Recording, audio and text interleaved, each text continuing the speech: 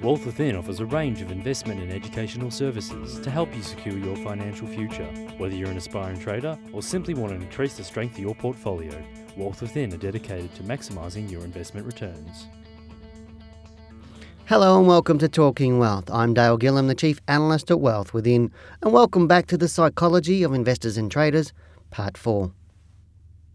Yes, if you're going to the share market, you need to expect that you will lose at some time. You will buy shares that will fall away and you will have to sell them. And that's just part and parcel of being in the share market. But you will buy shares that will go up, and you will buy shares that will go up by 50%, you will buy shares that will go up 100% or multiple hundreds of percent. And you'll do that.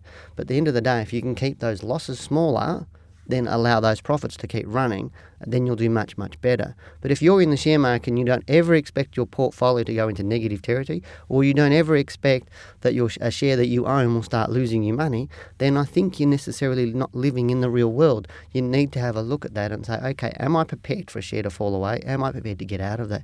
And the people that are the ones that make more money. Now remember, the process to select or manage a portfolio of shares is really the same regardless of the size of the investment.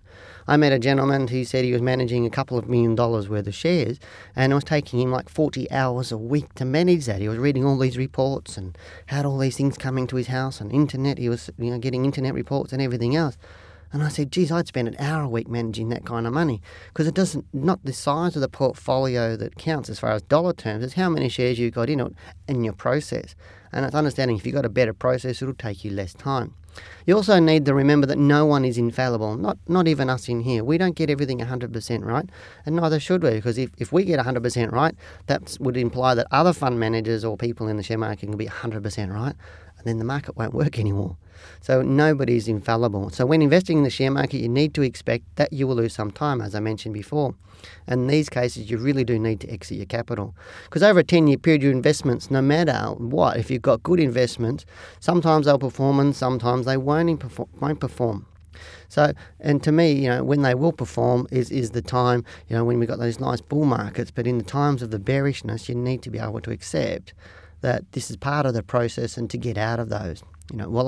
As I said, one times you'll do well and you think good times will last forever, and we had that through 2003 to 2007.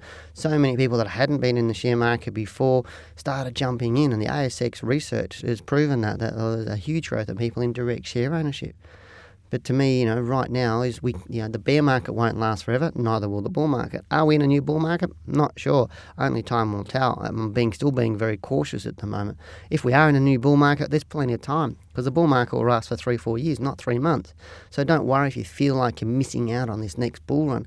I would rather wait for a bit of a pullback to see where we are, see where the market stays above the March 2009 lows, and then start to see it rise up again. I'd rather miss this 4 months totally because I'm going to get into a safer point and actually have my money protected rather than jump in too early.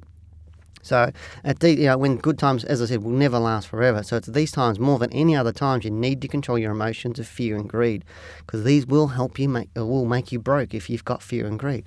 People make reactions on emotions, tend not to be very good investors. You need to have a plan.